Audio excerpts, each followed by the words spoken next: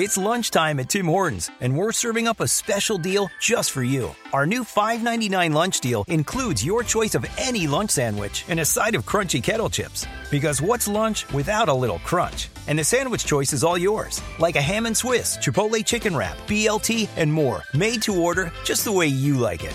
Tim Hortons' new lunch deal. Simple, delicious, and just $5.99. Now that's a good deal. Only at your neighborhood Tim's. U.S. only. Price and participation vary. Terms apply. On Florida's Space Coast, we think you can have the best of both worlds. Kind of like right now. Driving, at your desk, maybe at the gym, but you're also grooving to some music. Visit us and you'll go to the beach and see a rocket launch. Or go kayaking and manatee spotting. It's all waiting for you on the only beach that doubles as a launch pad. Plan your adventure today at visitspacecoast.com.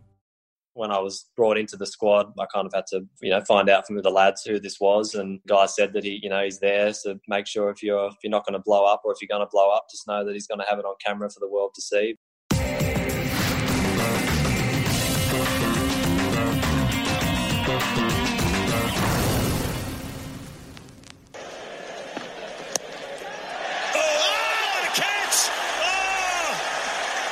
Debut Patterson, and Cummins gets temper. It's worth having another look at it. It flew away, and look at that, Kurtis Patterson. Welcome to the Cricket Unfiltered podcast. I'm your host, Manners, and joining me is the man who pulled off that stunning catch at the Gabba last year, Kurtis Patterson. Welcome back to the podcast. How are you? I'm doing very well. Thanks, Andrew. Thanks for having me. Yeah, must be good memories thinking about that catch. Yeah, I saw it actually popped up on social media. Cricket Australia actually incorrectly stated it was my birthday the other day, but I saw that video surface, and it was quite nice to watch it again, I guess. Yeah, I did also see that there's a photo of you stretching out by Darren England from AAP, and that made the short list of best cricket photographs of the year for Wisden. So great catch and a great photo. Did you see that snap? I did, yeah. I mean, I saw it when it came out. I think actually my mum and dad have gone ahead and actually framed that and are keeping it for keepsake in the spare room back at home. Yeah, I actually did see as well. Dad rang me and mentioned he's all about Wisden, and he actually saw that and was quite chuffed. But no, yeah, it was a nice photo. Yeah, it was a beautiful photo and a beautiful catch. So I've got your test record in front of me. 2 tests, batting average of 144. Wow, that's a pretty good start.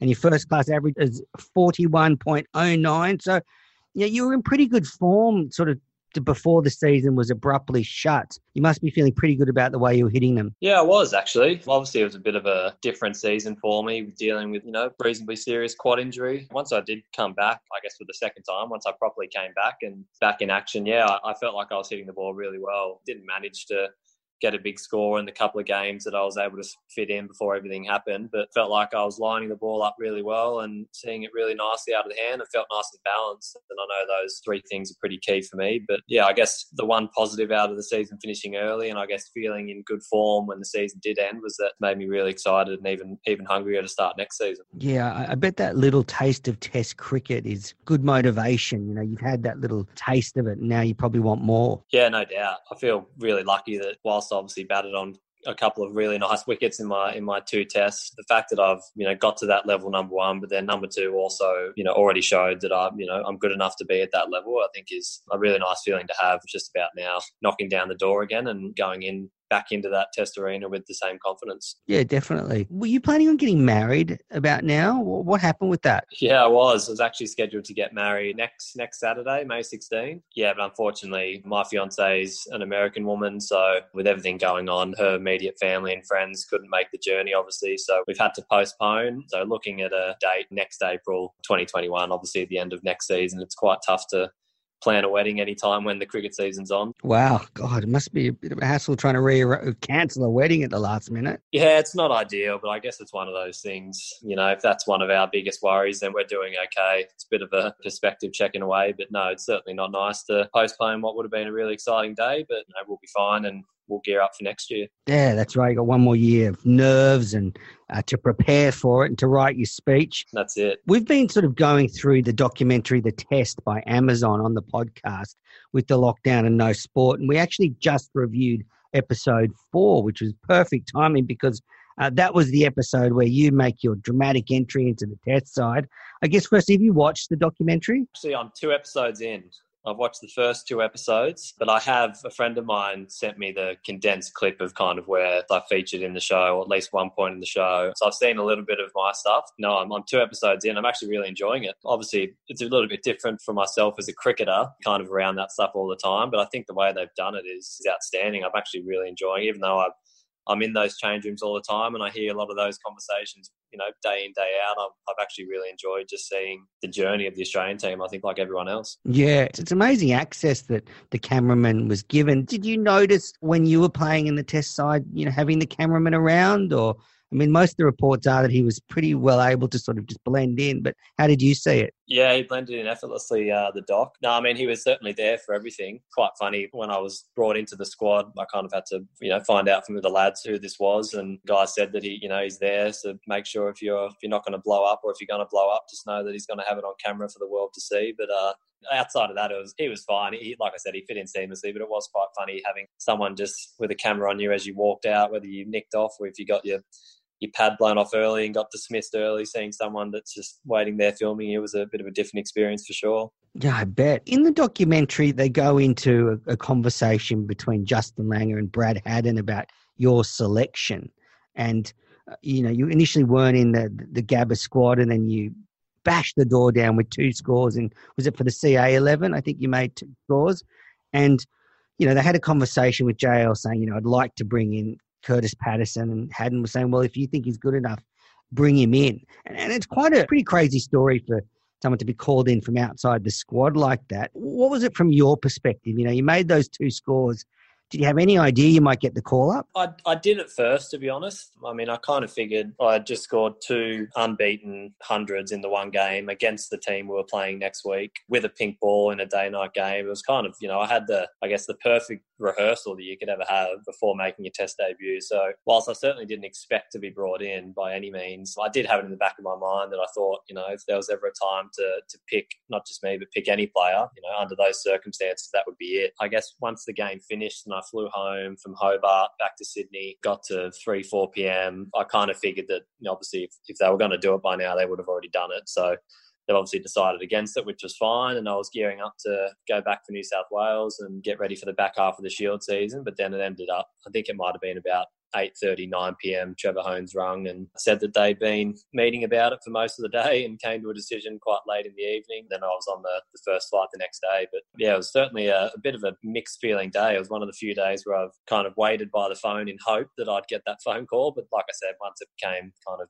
early evening, I kind of gave up and just moved on and started getting ready for New South Wales. Yeah, well, you'll get to see the other side of it when you get to episode 4, how you were brought into the team. In the documentary, it shows Justin Langer going into bat for you, so to speak. Did you have had you worked with him previously? Or I'd only done some work with him when I was really young. Cricket Australia, I'm not even sure if they still do it, to be honest, but they used to have what was called the Under-18 Talent Camp, where a bunch of us would come up to the National Cricket Centre in Brisbane for 4 or 5 day training camp. So when I was 17, I went up there for that. And I think it might have been at the time when Justin was maybe just before Justin became the batting coach for Australia. So he was up there doing some work with everyone in that talent camp. And I managed to, I think, squeeze maybe a 30-minute little one-on-one hit with him. But outside of that, obviously he's coached WA, so we play against them twice a year in Shield cricket and at least once in one-day cricket. And then obviously he was also there for the Scorchers. So obviously come across him a little bit. But in terms of actual work done with him, it was only when I was a 17-year-old, which was obviously a fair while ago. So I hadn't actually done any recent formal training with him. But that's nice to hear that he was going in bat for me for sure. I can imagine you two would gel actually, because you're both quite sort of thoughtful. You both, have quite strong powers of reflection. I can see you two would be able to gel in that sense. Yeah,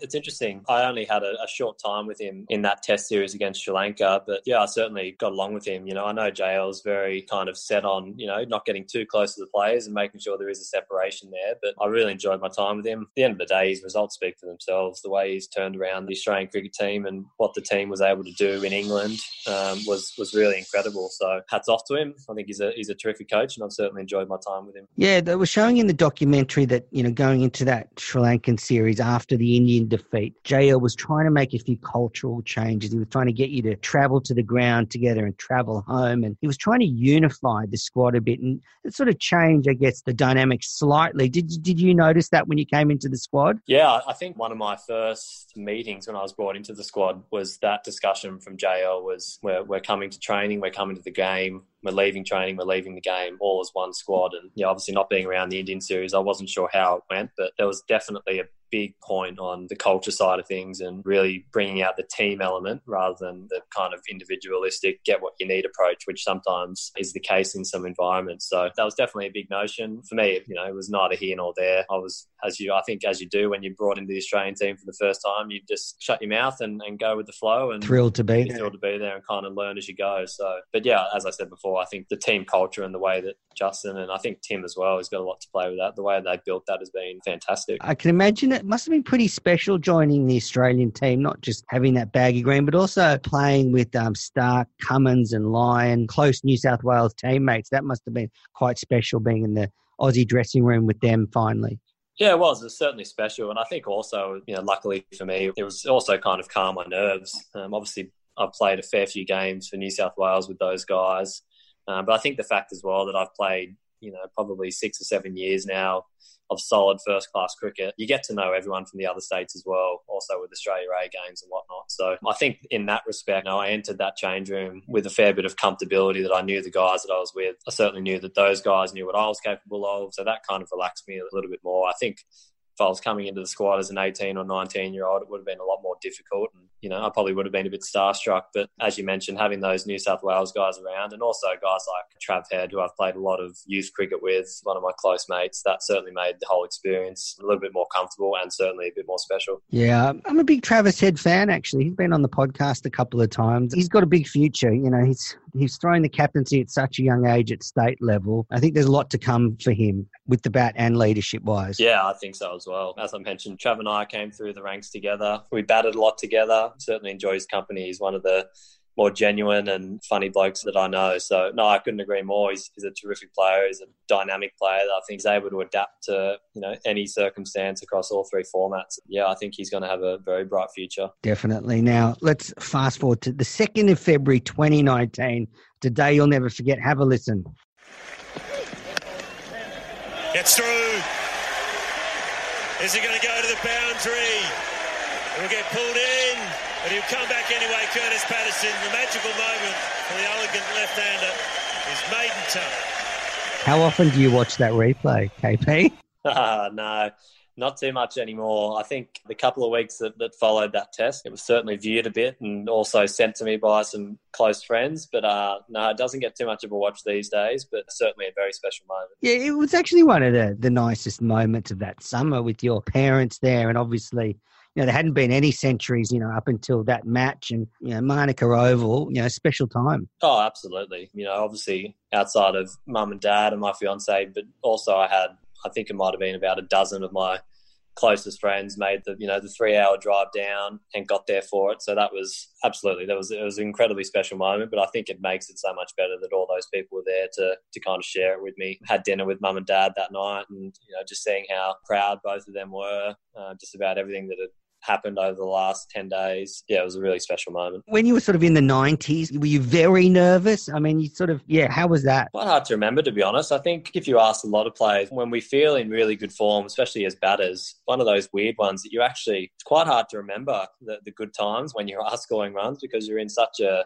you're so present when you're out there, you're not really thinking about anything else. So, but I certainly, reflecting on it now, I don't think I felt any real nerves in the 90s. As I mentioned before, I think I was really lucky that I felt like I was picked when I was at the top of my game in terms of my physical skill, but mentally I felt like I was as sharp as ever. And obviously coming off the game, playing them the week earlier, I felt like I was as ready as ever. So I don't think there was too many nerves in the 90s, which was nice because that probably isn't going to happen too often. But yeah, it was nice to certainly get that first one under the belt. Yeah, you dashed through the 90s with a couple of boundaries. What about the whole issue of converting your starts into hundreds? When I had you on the podcast and you were actually the first guest on Cricket Unfiltered. You know, you spoke about trying to get more hundreds and then you were able to do that. How did you sort of get over that issue? Yeah, it's a good question. I mean, there was a few things. We had an Australia A tour to India that I think was just before the Australian team went to Pakistan and that episode of the Test. So it was a few years ago now. And again, I think we played 2 games over there against India A. I think I'd scored 340s across the 2 games. You know, felt completely in control, but then just got out, essentially. And I guess that was kind of the moment for me when you're leaving India. You've got a lot of time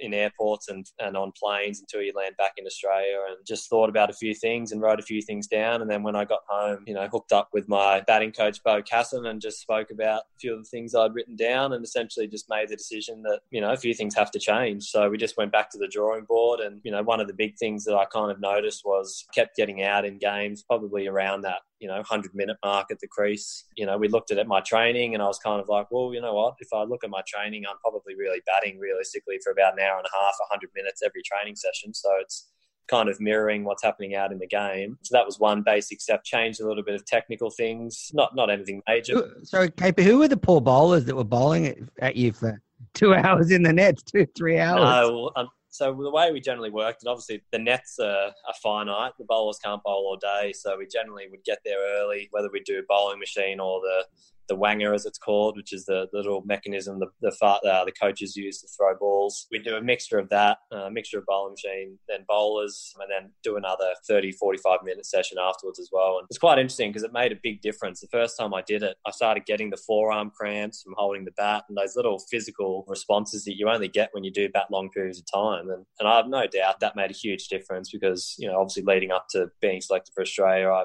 I'd scored, I think, 300 or 400s in 4 weeks across Shield cricket and that A game, and also even club cricket. That was a really nice feeling for me because sometimes when you do change things, there's obviously an element of risk there that you're kind of going away from your strengths, but certainly glad I did it. So was that, in the end, do you think, was it a mental or a physical thing? Do you think you mentally just needed to bat for longer to build up, I guess, the mental resilience, or was it a physical thing? When you reflect back on it, do you know? Yeah, I do. Without a doubt, it's mental. You know, the physical changes were very small compared to the mental changes. And it wasn't just the mental changes of batting a long period of time, but it was also just analysing what I'm thinking when I'm out there. I actually read a really interesting article by Greg Chappell when I was in India. And in the article, he actually mentioned when he was kind of around the same age that I was, I think he might have said when he was 23, 24, he had a similar issue. And when he was batting out in the middle, he'd watch the ball go all around the field. He'd watch the ball go from the keeper to first slip to point. And he just found himself, you know, mentally exhausted by the time he got to 30 or 40. And I found that in that article, there was a lot of similarities in what I was doing as well. And I think later on in the article, he spells out what he did. He mentions how he would just walk away from the crease and look at the crowd, not look at the scoreboard, but just kind of look and see what the average Joe's doing in the crowd. And that was just his way of relaxing. I, you know, took that on board and actually spoke to Greg about it. He was fantastic. He's always very willing to help, and he's a genius when it comes to talking anything cricket. But certainly, in answer to your question, the mental changes that I made and the mental benefits I guess I got from those were far more than the physical. Yeah. I remember Steve Waugh used to say that he'd just snap back his concentration, you know, just before the bowler ran in and then switch off again after he'd fended off another bouncer or something. So tell me, yeah, we saw a lovely scene from Jai Richardson. You'll get to it, you know, in his test debut. He gets back into the car after the Gabba one day and he gets his phone for the first time that day after he's taken his first, you know, few wickets for Australia. And he's, you know, counting, I got, you know, 100 messages. I got 700 new Instagram followers. How was it for you when you get your phone back after that first ton? Must have been going off. Yeah, certainly is the way these days. I've tried to make an effort before I got selected for the Australian squad with New South Wales, and especially over 4-day games for New South Wales. I tried to make an effort of paying less attention to my phone during the game. Just found it to be a bit of a distraction in a sense, especially if you do well, then obviously you get a lot of people reaching out to you, which is always nice. You appreciate the support. But so I do remember during the test, actually, I was with my fiance in the hotel room, and I put my phone away for the night, put it on Do Not Disturb, or put it on airplane mode after a few messages had come in, and just kind of put it on the back burner until the end of the game. And I think luckily the game, only went 4 days or something like that. And I made sure I got back to all those people. But yeah, it's certainly a nice feeling to know that you've got so much support around you. And it's moments like that where you really do realise how much support you do have. Yeah, definitely. Do you have a pretty positive experience on social media? I know some cricketers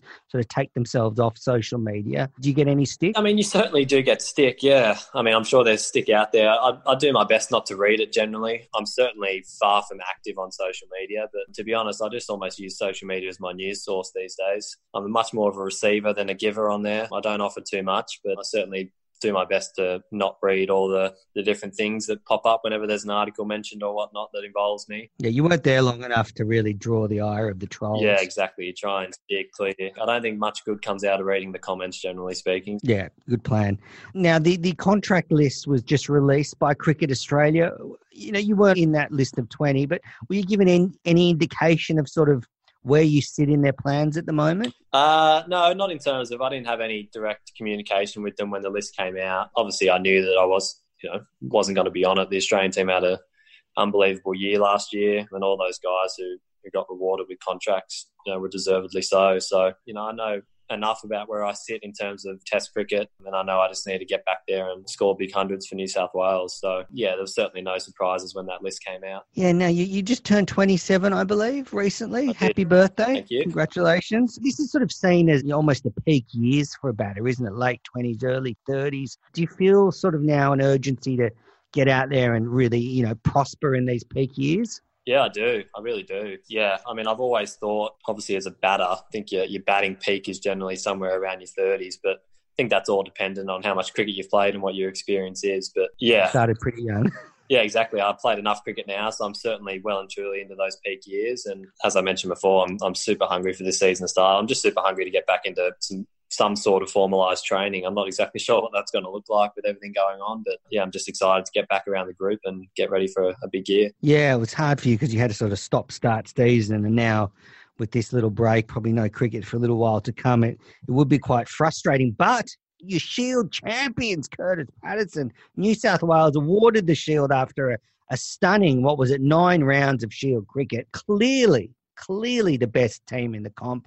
I can say that with good authority, having been there for all the home games. Obviously unusual circumstances, but it must have been a bit of a boost for the whole team to win the Shield. Yeah, without a doubt. Boys were absolutely stoked. It was one of those, just because of everything that was going on at the time, it was quite weird. We couldn't really get together to celebrate, so there was a bit of virtual celebrating going on and some small groups gathering at the time. Steve O'Keefe's still celebrating. I've seen him on a Zoom. Yeah, exactly. But I mean, there's no doubt we were all incredibly proud of it, especially the journey that we've had over the last 3 years, when we had a couple of poor years there and made some big changes, and full credit to Phil Jakes and I think our entire coaching staff, as well as Pete Neville, who's been a fantastic captain for us and fantastic leader. So it was a magnificent achievement and something that all of us are really proud of. But I think the really important thing with the Blues group is that everyone's really hungry to go again, which is exciting. Yeah, I feel it was almost not a year ahead of schedule, but everything for the New South Wales side. Like last season was supposed to be a rebuilding year with a lot of youth, but you qualified for the final, and then this year you lift the title with some great performances by a number of players. Warner, Smith, Dan Hughes, the big man Harry Conway, Cummins and Stark, Hazelwood and Stephen O'Keefe. I mean, everybody.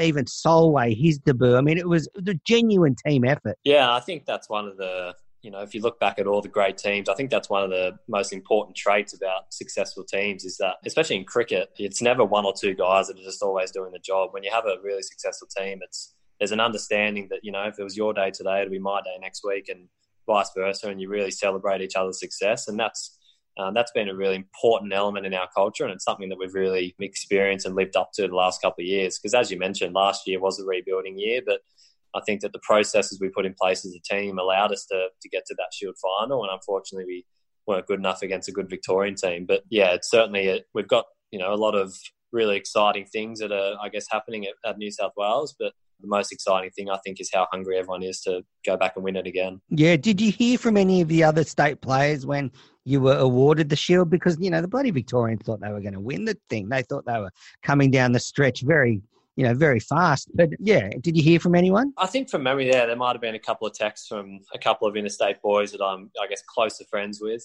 But no, certainly, I think, not to put a downer on us winning the Shield, but there was some bigger things happening out there in the world, and it was poor timing in terms of when everything was coming out with the coronavirus and whatnot. So I think, celebrating the Shield got put on the back burner a little bit, which is probably why everyone's so hungry to win it again. There was a little bit of support from the interstate lads, which is always nice. Good. Hopefully you can get the celebrations going a bit later. Exactly. When all these restrictions are out, you can finally celebrate. Just on the squad, I'm gutted that Stephen O'Keefe's gone. He's one of my favourite Blues players. Also, in my opinion, he's the second best spinner in the country. So I think that's going to be a big hole, and he's such a great character. But he had a wonderful career. I mean, his figures are outstanding. Yeah, I mean, Sox, Steve's numbers speak for himself, and I hear the argument a lot that, his numbers look like that because he plays at the SCG every second game. But the fact of the matter is that we don't play as many games at the SCG. We don't play all that many every year.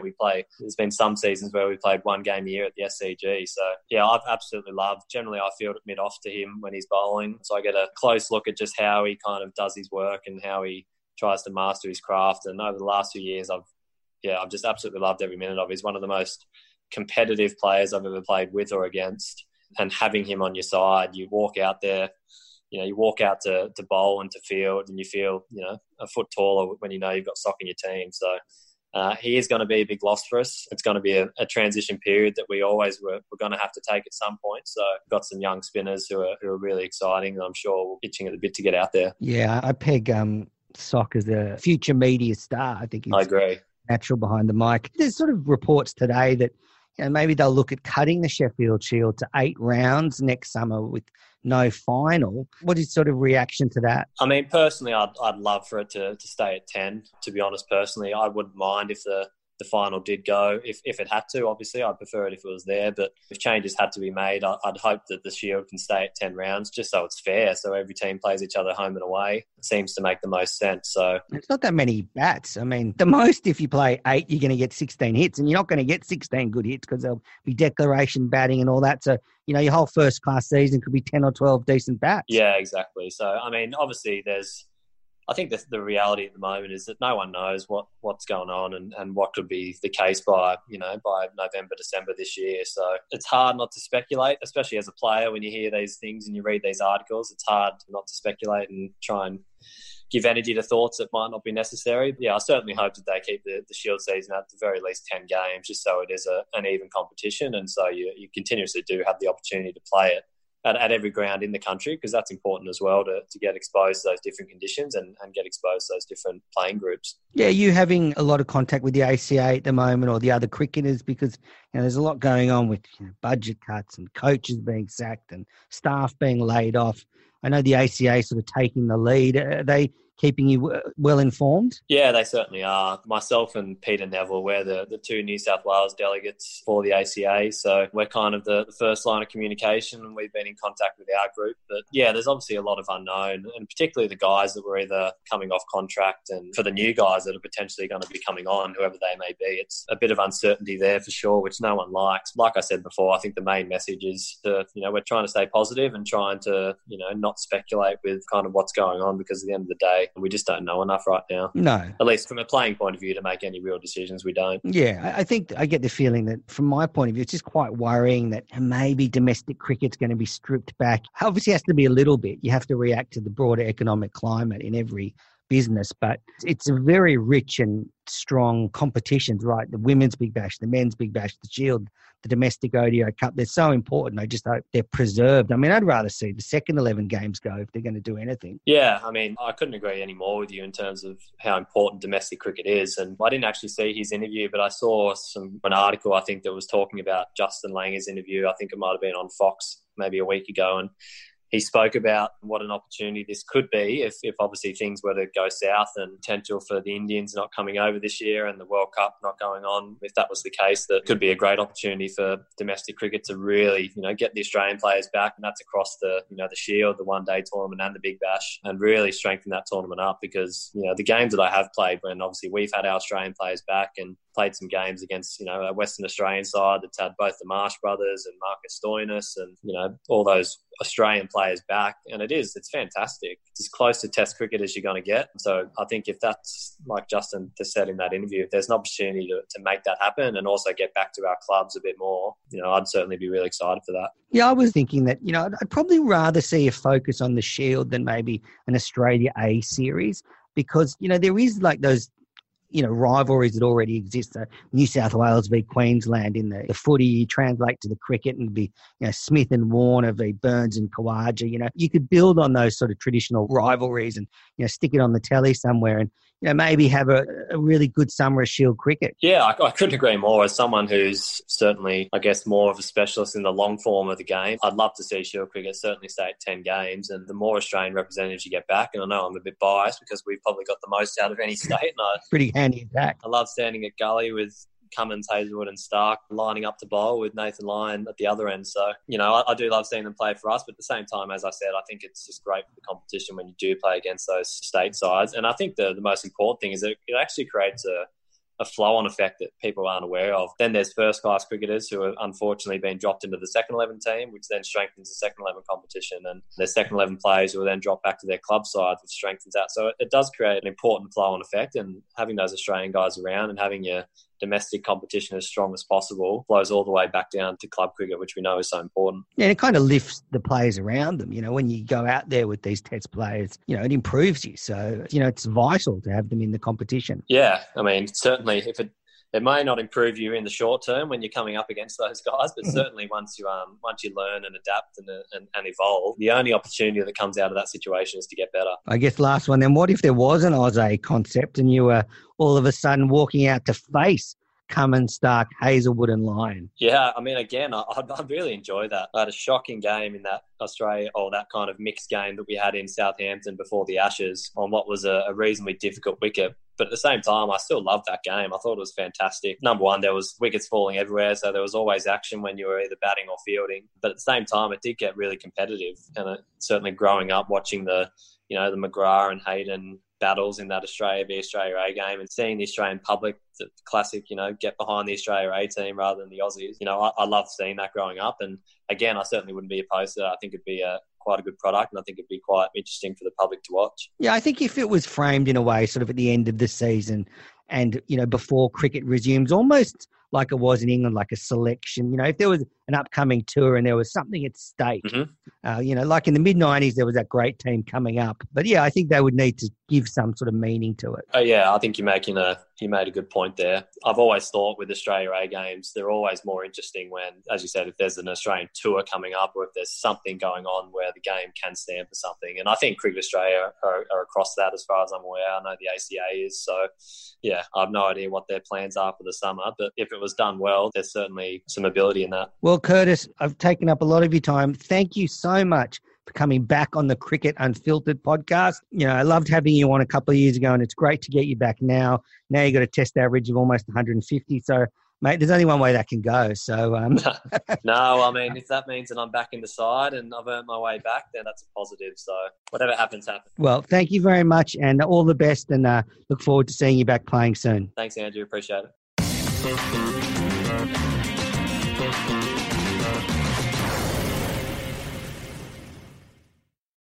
Sports Social Podcast Network.